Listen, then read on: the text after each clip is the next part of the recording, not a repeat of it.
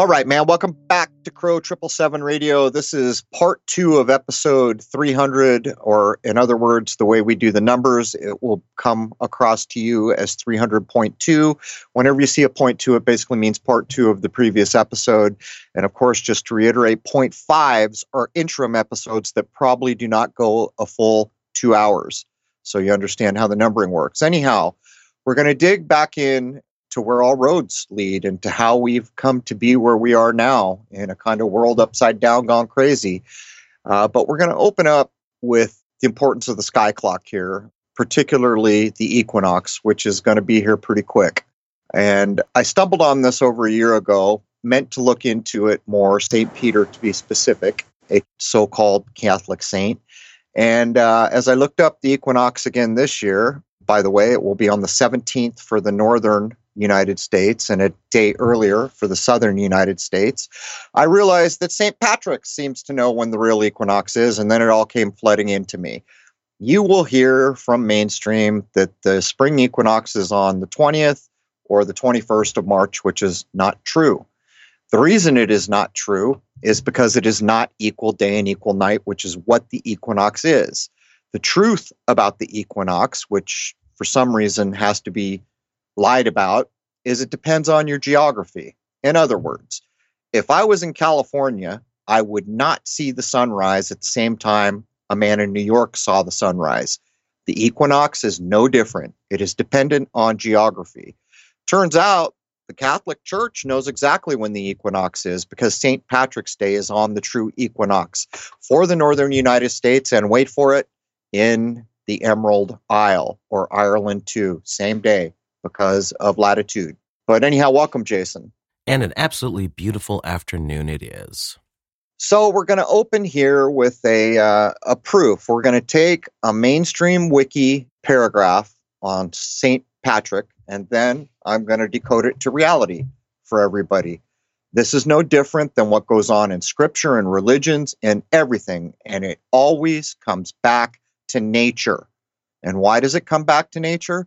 Because we are nature. Nature made us. When we die, we will go back to nature. Well, part of us. We can always hold the higher mindset that human beings, the soul, or whatever you would want to say, go on from here, which I accept. But the point is, we are of the dust, and we will return to the dust, verbatim. So, Jason, let's jump in, and we'll give the wiki entry on the dead saint, wait for it, that is encoding the equinox. St. Patrick was a 5th century Romano-British Christian missionary and bishop in Ireland. Known as the Apostles of Ireland, he is the primary patron saint of Ireland, the other patron saints being Brigid of Kildare and Columba. That sounds an awful lot like Columbia, doesn't it? Because it is, yep. Patrick was never formally canonized, having lived prior to the current laws of the Catholic Church in these matters. Nevertheless, he is venerated as a saint in the Catholic Church and in the Eastern Orthodox Church, where he is regarded as equal to the apostles and enlightener of Ireland. He is also regarded as a saint within the framework of their respective doctrine by the Anglican Communion and the Lutheran churches. All right, so there's your mainstream mumbus jumbus, which will be held up by every place in officialdom as the way the world works. Now let's get back to the way the world really works, which has been covered up, and St. Patrick is playing the cover-up game. First of all, you should understand that when spring comes along on the equinox, the sun has come over the equator. Spring will spring. It will be the largest release of energy any time in our world, from the first time it happened to the last time it happens. There will never be a larger show of energy ever. All the nature will start to make babies. Everything will spring green. Everything will pop out of the ground and bloom. And all this energy that's been stored up in the earth since winter will come to be. It's about life. What's St. Patrick? He's a dead saint. And by the way, from my point of view, he's not even a real man in the sense that what they say is he wasn't canonized because he lived too long ago. And by the way, there's this whole controversy. There were 2 Patricks. Yeah, because you molded him on an older dude who you would have called pagan, who was telling people the truth that today is the equinox. We need to go out and appreciate nature that allows us to be here. If I had to guess, and this is totally a guess, he may have even been a Druid or something like that. I haven't looked that far into it, and I just don't have time. But let's get down to it. Known as the Apostle of Ireland. Look at the Catholic things of him. He's always green. You know why? Because it gets green in the spring. It's the emerald green isle that we're talking about, and green is spring. And that's that. So we go on to say he lived, apparently, he couldn't have been canonized because it was too long ago before the church can canonize him. So like I said, he's based on an older figure, is why they have the controversy of the possible two Patricks, which will never be taken seriously. But it goes on to say, in the Eastern Orthodox Church, where he is regarded as, wait for it, equal to the apostles. Why is he equal to the apostles? Because each apostle represents a station of the sun in the acceptable year of the Lord, or a particular month for layman's speak. On the equinox, day and night are equal. That is why he is described as equal to the apostles. He is further described as an enlightener. Why is he an enlightener? Because the sun comes over the equator on the day of the vernal equinox. And this is referenced as one place that we've covered a lot in the language of the scripture of the book of John. I just put up an image on my Twitter account. It's like stained glass. And you'll see that I put, verily, verily, I say unto thee. The words verily, verily, for those who have eyes to see with, comes directly from the idea of the sun, and a very positive statement like, yes, absolutely, you could bet your life on it. Very is another word, and it relates directly to the vernal equinox, which is why we know when that scripture in John, verily, verily, I say unto thee, is uttered, we know we are in spring. And in the stained glass that I put up, it shows John next to Peter looking at the equinox, because his gospel part of it is in the equinox. And it shows St. Peter looking down at the cross, which is a representation of the solstices and the equinox, which used to be shown on every map.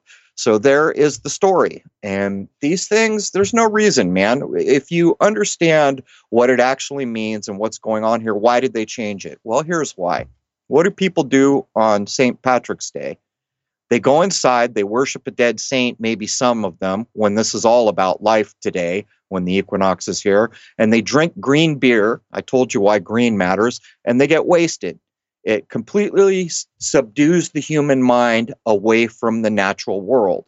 We will probably do a future episode where I take I forget the word. In the Catholic faith, there are these days you have to observe. You have to go in Mass. Well, what are they doing? They're saying, get out of nature, come inside, feast, do all these things we do, and forget nature. Leave it behind and pay attention to what we're telling you.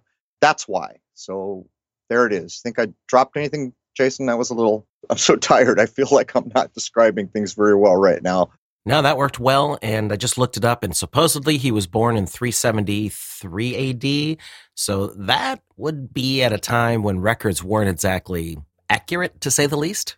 Well, I think it's pretty clear. It's the same, in part 1 of 300, we told the story of how they took all the cultures of the world that appreciated nature, paid attention to the sky clock, knew when a solstice was, and they slowly started turning the worship to something else to cover the importance of nature. The sky clock is all there is. And everything, go look at my recent Twitter post. I might not be on Twitter for much longer. I took a piece of scripture from the book of Job. As a matter of fact, I'll read it right now because I can see what I did. Here is Job 38:31 through 33. This is straight out of the book of Job, and please don't bash on me for the version I used. I used a version because the English is more common for people to understand today. I could have gone back to other versions, but when I explain this to you, if you can tell me this isn't all about the sky clock and the fact that it rules this world, then I don't know what to tell you. Here we go. Job 38:31 through 33. Can you bind the cluster of the Pleiades, or loose the belt of Orion? Can you bring out Mazzaroth in its season? What is Mazzaroth, you may ask? It's the zodiac. So I'll read that again. Can you bring out the zodiac in its season? Or can you guide the Great Bear with its cubs? We're talking about Ursa Major or the Big Dipper or that portion of the sky in the north. Do you know the ordinances of heaven? Let me say that again. Do you know the ordinances of heaven? Do you see how straightforward what you're being told is? Last one, can you set their dominion over earth? These are important things to be able to understand without some man in black telling you to think it means some other thing or wrap a fancy story around you. You're being told verbatim the importance of the sky clock, and the word Mazzaroth is directly referring to the zodiac. There was a time when the entire world was aware of these things, and unfortunately, places like the Vatican decided that they were going to hide it, and they did a pretty good job. But anyhow, there's all that, Jason. You ready to jump into part two? I think we left off with so-called St. Peter, the rock, the foundation of the Vatican, and we're going to pick up with Il Papa, the Pope. That's right.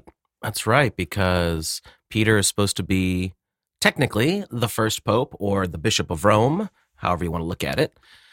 But let's pick up with the definition here. The Pope, in Latin, Papa, Romanized Papas, or Father, also known as the Supreme Pontiff, the Pontifex Maximus, or the Roman Pontiff, Romanus Pontifex, is the Bishop of Rome, chief pastor of the worldwide Catholic Church, and head of state or sovereign of the Vatican City-State.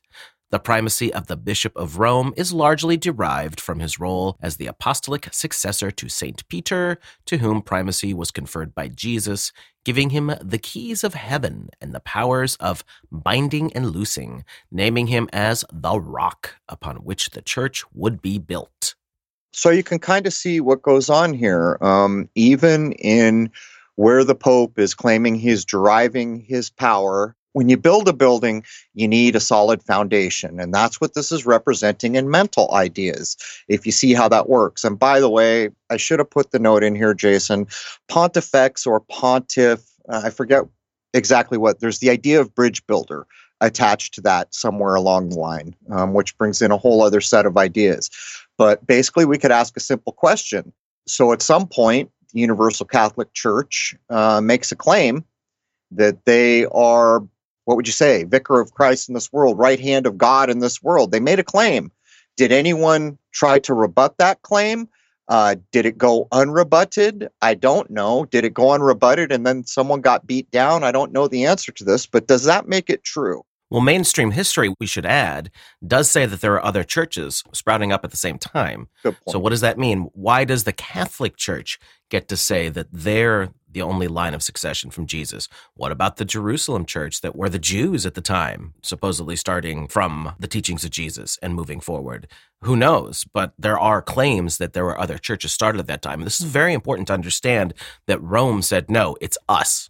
Right. You make a good point. I wasn't going to splinter off into all these other ideas, but there's even a schism within the so-called Vatican and the ideas of the more orthodox and probably more straightforward split that came off it. I guess what you're looking at here, to sum it simply, is might made right. I suppose the way this was pulled off in the end is they were the mightiest in one way or another, probably the cleverest too. Also assisting with the spreading of early Christianity, we have Paul the Apostle, commonly known as Saint Paul, and he was also known by his Hebrew name, Saul of Tarsus. He was a Christian apostle, although not one of Jesus' 12 apostles, who is said to have spread the teachings of Jesus in the 1st century A.D. He is generally considered to be one of the most important figures of the apostolic age, as he is said to have founded several Christian communities in Asia Minor, as well as in Europe, from the mid-30s to the mid-50s AD. So I'm not going to get into pulling apart or more closely examining the individuals that we're all aware of, we've all heard of. There's no point to it, and there's no upside to it. And by the way, so much of this can mean so many things to so many different people. And all of it within the book we call the Bible, to me, is extremely, extremely important. It's unfortunate some of the people who tried to teach us what it means either didn't understand or were directed to do unhelpful things.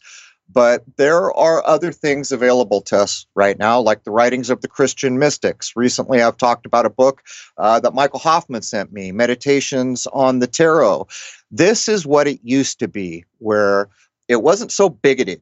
Our way is the only way. And if you're not doing our way, then we're at war or we're going to fight or whatever it was. There were all these traditions. And the truth is, you can't really separate the Hebrew ideas from at least the Old Testament, minimally the Old Testament, and that did bring in older ideas like the tarot and everything else. And if you look into the work of the Christian mystics, as one example, I think Curtis is the author of most of that stuff. Originally, the Order of 15, name changed later to the Order of Christian Mystics, I think.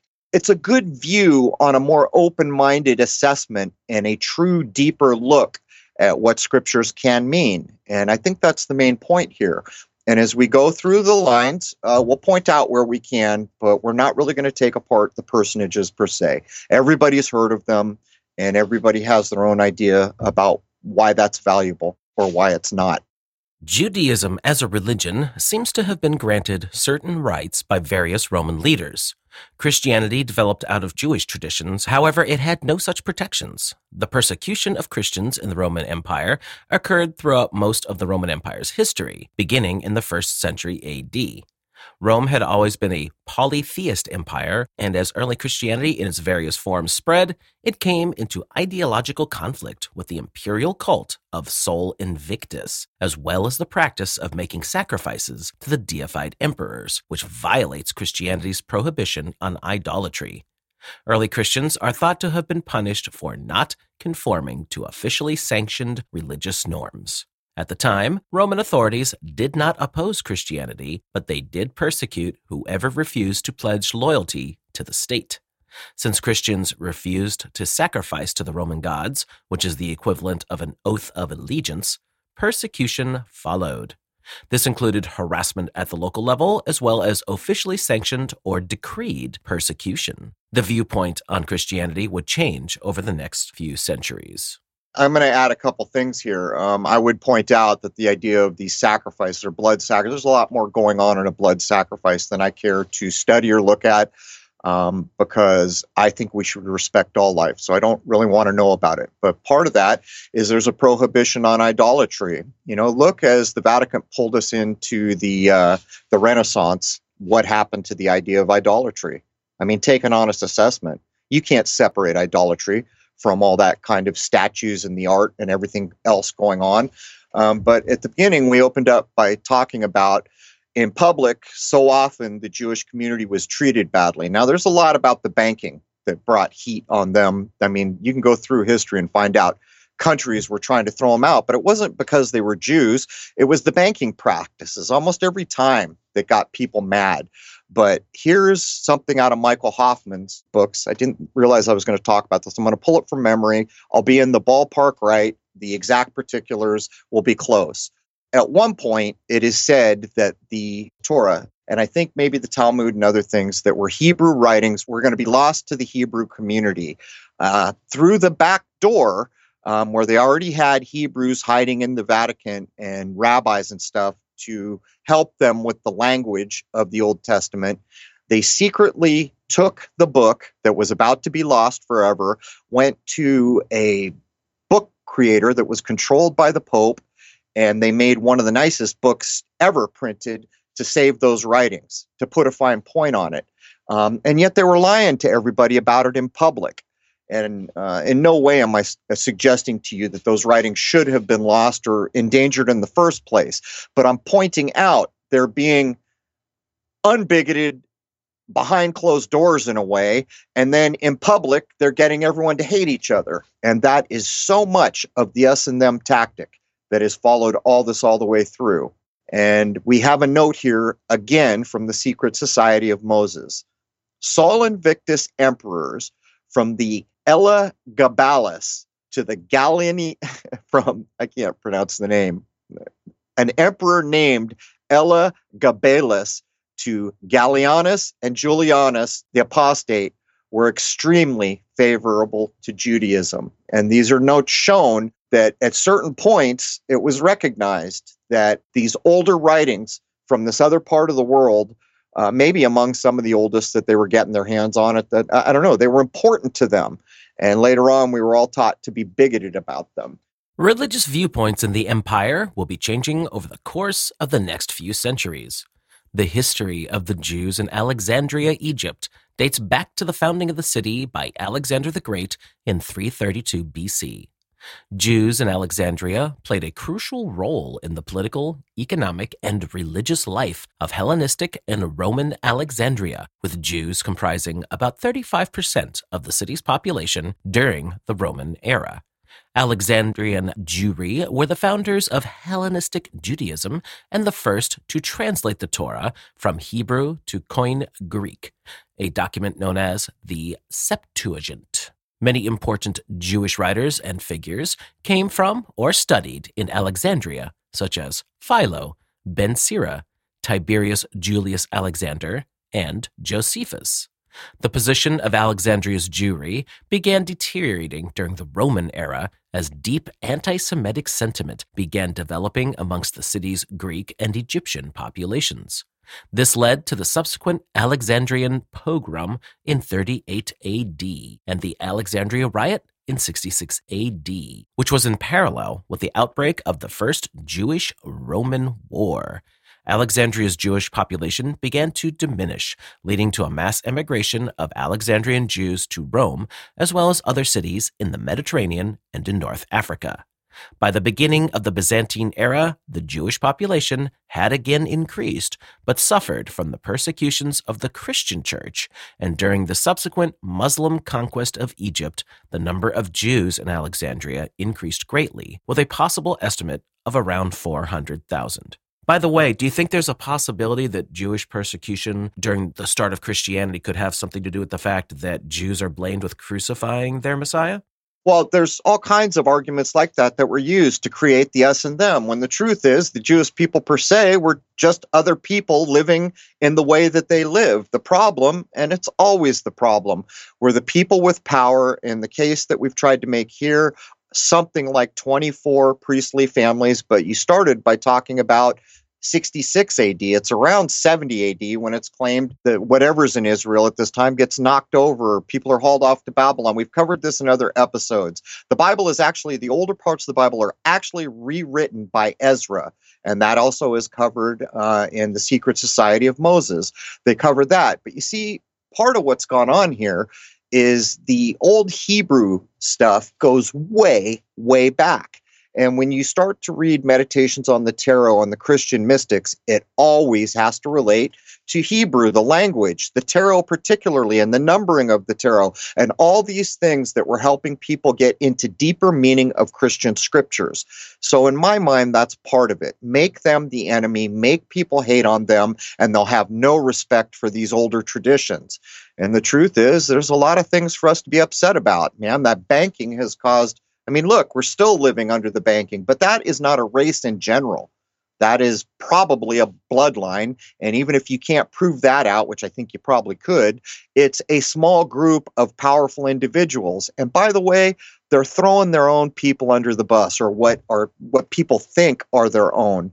And that's too what the Vatican is up to, ushering in these important, smart rabbis with all this occult information and scholarly talent in the back door. Well, they're just banging down the Jewish population in general out in the public view. And of course, it's no different in some ways. It seems simplistic and maybe a little rude to say this, but this is Sunday Night Football, us and them, just on a much more serious kind of unsavory level. Okay, another note drawn from the Secret Society of Moses.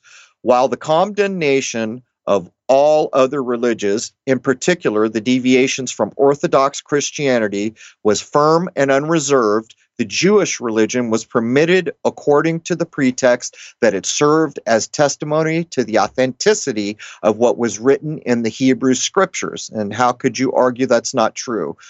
Even if you just take the first 5 books of the Bible, what's also called the Torah, those were originally written in other languages, weren't they? So why would you even have to hide the fact that you had experts on that language to better understand it? And by the way, it's no different than the things we're taught. There's a whole occulted tradition in those writings as well. And who do you think's going to understand what the occulted information is? Well, it's going to be the learned. the special families, the priestly families. We're about to cover where the rubber meets the road and one of the biggest, well-researched things in the secret society of Moses. And I'll just say it one more time before Jason jumps in. Was Moses a real man? Are any of these dates even in the ballpark of reality? To me, it doesn't matter because this is all written into the history line. And you can actually assume, I think safely, that most of these so-called emperors or Caesars were historical figures on some level. But you're about to find out they all came from the same damn place, from the same bloodline. And guess what? So-called Josephus Flavius somehow wormed his way into the Flavian gens, or the Flavian bloodline. The Flavian dynasty ruled the Roman Empire between 69 and 96 AD, encompassing the reigns of Vespasian, 69 to 79, and his two sons Titus, 79 to 81, and Domitian, 81 to 96. The Flavians rose to power during the Civil War of 69, known as the Year of the Four Emperors. After Galba and Otho died in quick succession, Vitellius became emperor in mid-69. His claim to the throne was quickly challenged by legions stationed in the eastern provinces, who declared their commander Vespasian emperor in his place. The Second Battle of Bedriacum tilted the balance decisively in favor of the Flavian forces, who entered Rome on December 20th. The following day, the Roman Senate officially declared Vespasian emperor of the Roman Empire, thus commencing the Flavian dynasty. Although the dynasty proved to be short-lived, several significant historic, economic, and military events took place during their reign. Let me once again stress the economic side of that. Yeah, well, let me say that I'm just calling poppycock. From the other research and from the books that I've mentioned, the Flavian dynasty from a single town, which I think I have notes later will identify all that, end up being every so-called Caesar from a certain point forward all the way up through Constantine, all the way up until they're starting to flip Mithraism into the Vatican from the cave underneath. But when you read things like the Flavian forces entered Rome on December 20th, really on the winter solstice. So is this just more shuffling around of what actually happened? Or, you can't know anymore. But I think, Jason, I have a good note, and I thought it was going to be here, on the town that all the Flavians come from and all the emperors come from, all of them, from a certain point forward until it's over. And by the way, look at Constantine. Everybody, there's statues of him. He's the man who made Christianity legal and did all these things, and he's such a big deal. Guess what?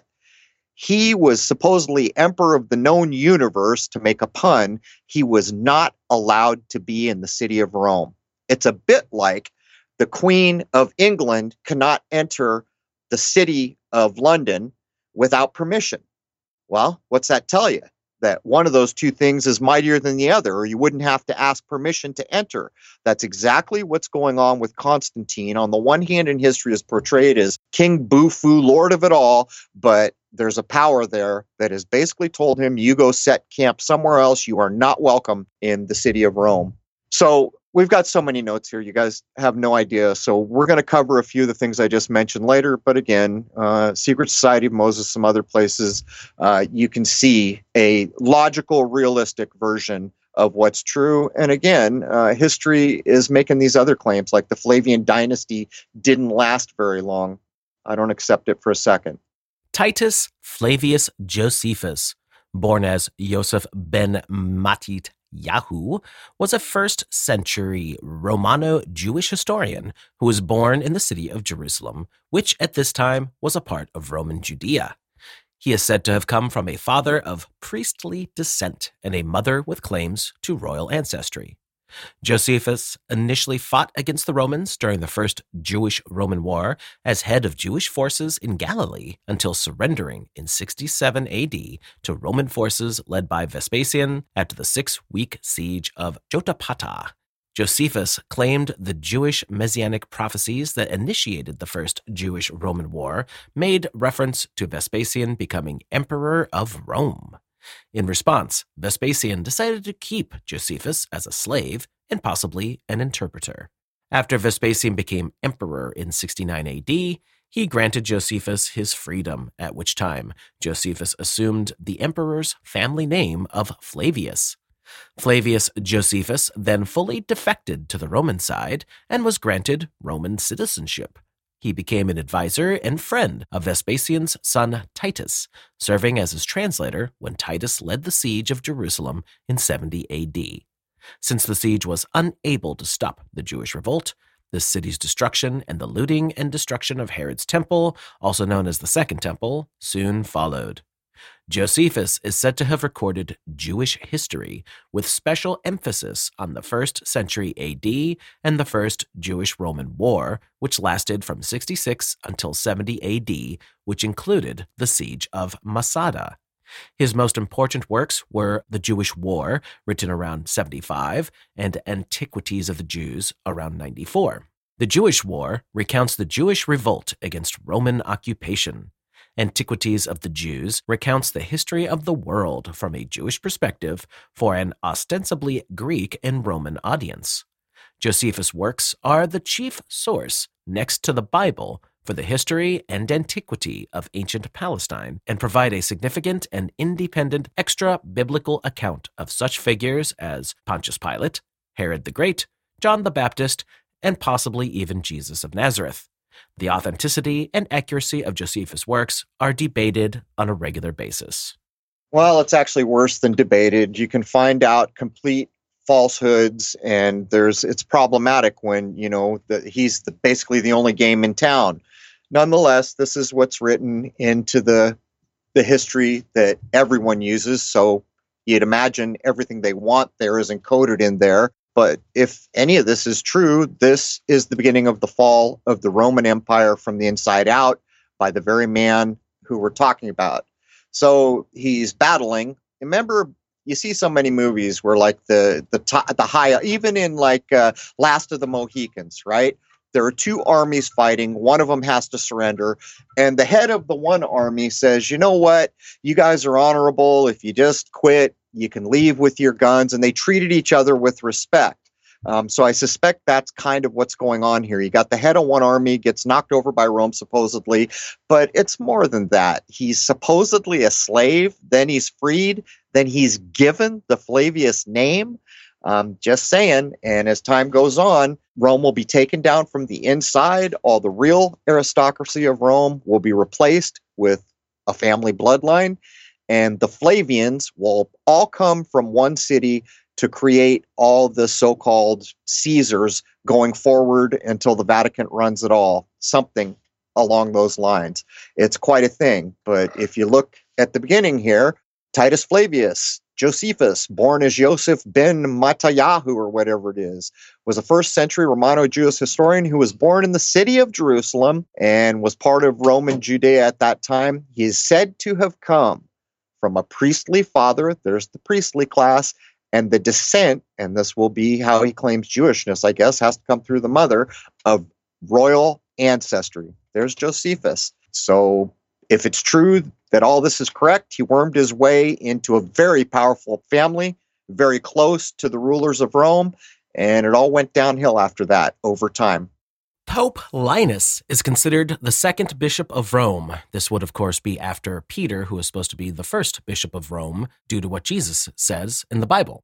His pontificate endured from around 67 AD until his death in approximately 76 AD.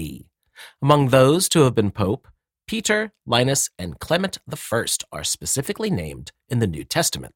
Linus is named in the valediction of the second epistle to Timothy as being with Paul the Apostle in Rome near the end of Paul's life. He is followed as pope by Anacletus. So the only thing I would mention here, it's quite a thing. These names were mentioned in the New Testament. So that's a thing, right? Must be important to have made it there. Pope Anacletus, also known as Cletus, was the third bishop of Rome, following Peter and Linus. He served as pope between around 79 AD and his death around 92.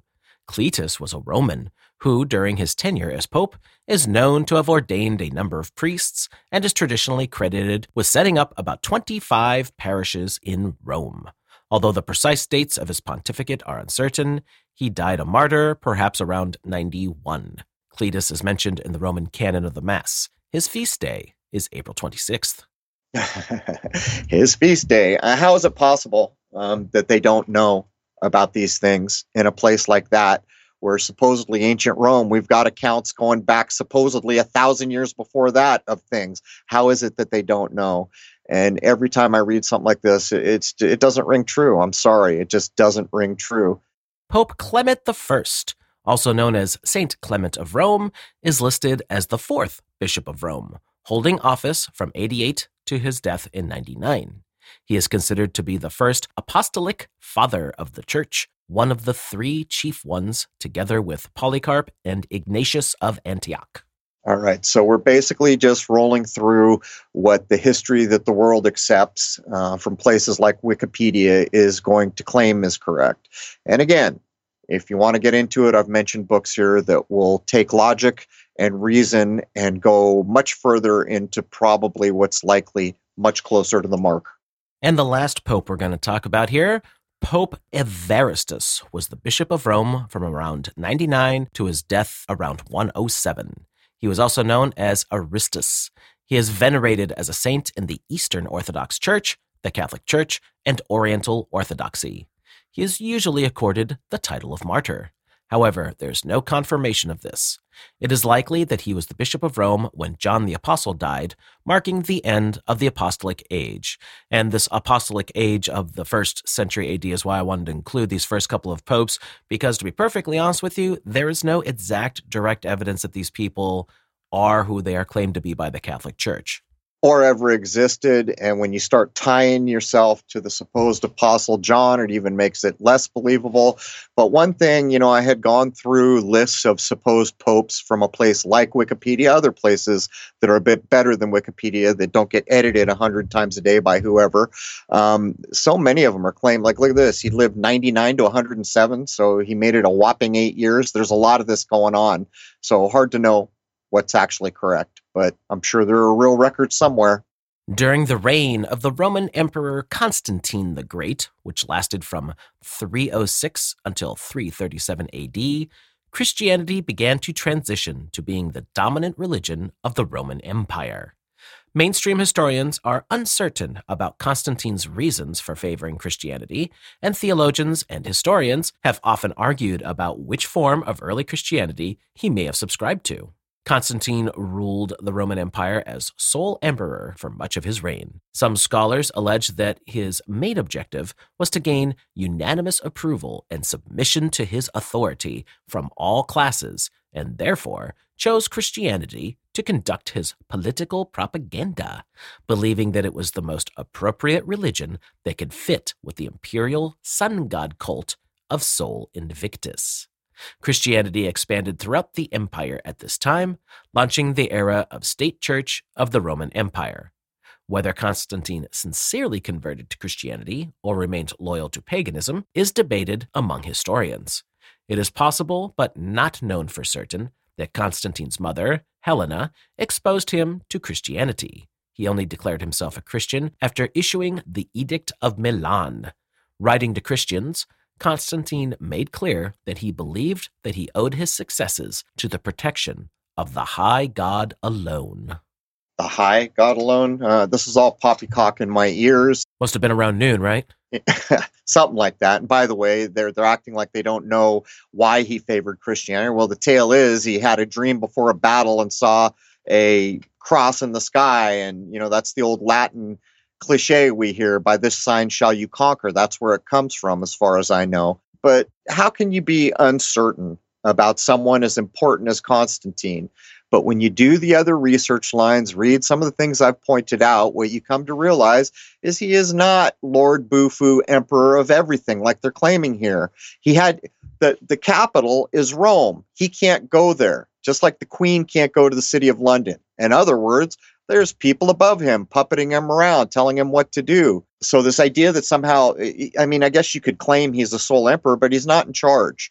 And it's pretty clear when you look at the geography problems I just pointed out. And again, they even have the gall to mention it was the most appropriate religion, we're talking about Christianity, that could fit with the imperial sun god, the cult of Sol Invictus. Well, of course, because they need to switch over from that to this. So, pretty much underlines from the mainstream account exactly what we've been laying down and how it was done, how ancient Rome became Vatican City. The Edict of Milan was the February of 313 AD agreement to treat Christians benevolently within the Roman Empire. Western Roman Emperor Constantine I and Emperor Licinius, who controlled the Balkans, met in Mediolanum, which is modern-day Milan, and, among other things, agreed to change policies towards Christians following the Edict of Toleration issued by Emperor Galerius 2 years earlier in Serdica. The Edict of Milan gave Christianity legal status and a reprieve from persecution, but did not make it the state church of the Roman Empire. This did not occur until 380 AD with the Edict of Thessalonica. So there it is, the Edict of Toleration. It's a cue up. They're going to switch from one way that things have been closer to nature, and they're going to switch up to what the Vatican wants to push. Each one of these things, you can see how things are changing, and to make it worse, first, you're told that Constantine's the King Lord Bufu. If you read, you'll see there were other people around. He has to get with Emperor Licinius to make an agreement to do this. So they were both on board. And they were both on board because I would suggest there was a thing above them. Maybe we could call it the central bank of their time. Whatever it's called, they were both being directed. Emperor Constantine the Great began construction on Old St. Peter's Basilica between 319 and 333 AD. This church had been built over the small shrine believed to mark the burial place of St. Peter, though the tomb was supposedly smashed in 846 AD. The church contained a very large number of burials and memorials, including those of most of the popes from St. Peter up to the 15th century. Like all of the earliest churches in Rome, both this church and its successor had the entrance to the east and the apse at the west end of the building. Since the construction of the current St. Peter's Basilica, the name of Old St. Peter's Basilica has been used for its predecessor to distinguish the two buildings. All right. So, I think we're coming to the top of the hour here, but one of all these little details that are actually important get embedded in an offhand way. So both this church and its successor had the entrance to the east. Why? Because the sun rises in the east, and the apse at the west of the building. Why? Because that's where the sun goes to set, and there's no separating at all. And basically what you see with most modern religious traditions that became corporations and became so modern in the way we recognize today, controlling, and this is what you believe, and if you don't believe what your gang believes here, then you're out, and all this kind of control of thought is moving away from nature, which was the foundation for it all at one point. Or maybe I could say that in a more helpful way. It is some of the deeper meaning squirreled away where people won't remember it or get back at it while they concentrate on surface narratives that are less helpful for the actual spiritual path of living beings. St. Peter's Basilica became a spiritual center for Christian pilgrims, leading to the development of housing for clergymen and the formation of a marketplace that became the thriving commercial district of Borgo. Following an attack by Saracen pirates that damaged St. Peter's in 846, Pope Leo IV ordered the construction of a wall to protect the Holy Basilica and its associated precincts. And by the way, the Vatican becoming like this major center had already been a thing by this point. So Pope Leo the Lion IV ordered the construction of a wall to protect the Holy Basilica. I'm just not gonna. All these mainstream accounts, there's so much of it, which is why I like the books I've been mentioning. It's a narrative that is accepted as true with no reason for being accepted as true. And by the way, under episode 300, I went in and I listed links to 3 books, one of them dealing directly with the Sistine Chapel. And from people who understand the Jewish religion and the language, taking apart the artwork, and it's quite an eye-opener. It is such an eye-opener as to say that here's the Vatican supposedly serving the Christians of the world with the New Testament idea of the good news, and underhandedly, they're sneaking all this older kind of Old Testament, Hebrew-based art in and using excuses in one way or another. And it also tells you the truth, or what I consider to be much closer to the truth, about figures like Michelangelo, who from that work was probably bar mitzvahed at age 13, where you go out and get a job. It's quite a thing to see a more realistic view of what's gone on here. But Jason, we need to take a break here. I need to catch my breath and try to do a better job in hour 2 because I'm just run down right now. Is there anything we need to add before we come back for hour 2? Well, this next point is going to back up something that you've been saying for a while now. It's from an article on a website called RomeWise.com. And you have often said that the Vatican and all things to do with it are built on the concept of death. And this entire article backs up all of that. Indeed. And if we do get around to doing what I was talking about earlier, where we take those saints that have feast days or whatever they're called, where you have to do them, I forget, it's an obligation or something like that, you'll begin to see exactly what we're talking about here. All those saints are dead. It's like your money. Those are dead men on that money. Death, death, death, death, death. St. Patrick, which is what we open with, is one of the most egregious. Here's a natural event in nature, the apex of creation by anyone's measure. It's about life. And what are we doing? Worshiping some made up dead dude. Everything we do right now that has led up to where we are is built on an underlying idea of death, to include how the law treats each of us. Death, death, death, death, death. And I'm here to tell you, hopefully in this era we're going into, people get tired of all that nonsense and get back to life. If that happens, the world will be a wondrously different place, I would imagine. But from our corporations, who the prefix of their names even tell you what they're about, to how you are treated in this modern world, there's an underlying death tale. And as we mentioned before, the Palatine Hills, originally where all this stuff's going to, it was a cemetery. And that too is covered in the books I've mentioned. As a matter of fact, I think it's partially covered in the Sistine book, because there's a death tale attached to that as well. But anyhow, that does bring hour 1 of episode 300.2, or part 2 of episode 300, to a close.